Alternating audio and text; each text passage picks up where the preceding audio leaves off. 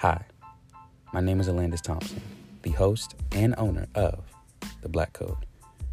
Here, we want to give you the perspective and information that will change your mindset on common issues, relationships, and financial literacy. Here at The Black Code, we keep everything authentic and real. So, are you ready? Because I know I am.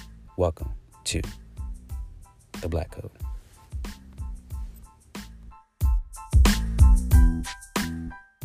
Type shit, niggas forget that shit, bro.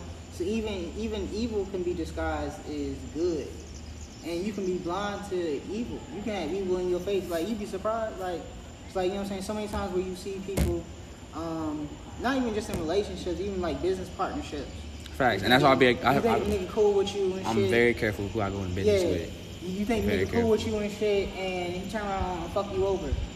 Some shit, you know what I'm saying? Yeah. That's real shit, and that's why I stress and I thank God he had to change my perspective of with these two ventures of, again, having the credit repair business and Forex, you know, and expose people to both information wise. So what's up with that credit repair? What you want to know about it? Like how much it costs? Or? Okay, for one, how much does it cost? And two, how does that whole thing process work? Yeah. All right, so I'll break it down very simple. So first question, how much it costs? So it's $189. Okay. But within that $189, that's the setup fee to pay for my credit attorneys that's on my team, and then your first monthly fee. So after you pay that $189 every month, again, you have that $89 fee. Now, that can be removed if you, again, refer 5 customers to me, as in you find 5 people and I sign all them up. So you can find 5 people, and if I sign all them up, boom, that monthly fee, gone. You still can use my credit repair services and get your credit restored, you know what I'm saying? But that monthly fee be gone after you find 5 people. The process is this.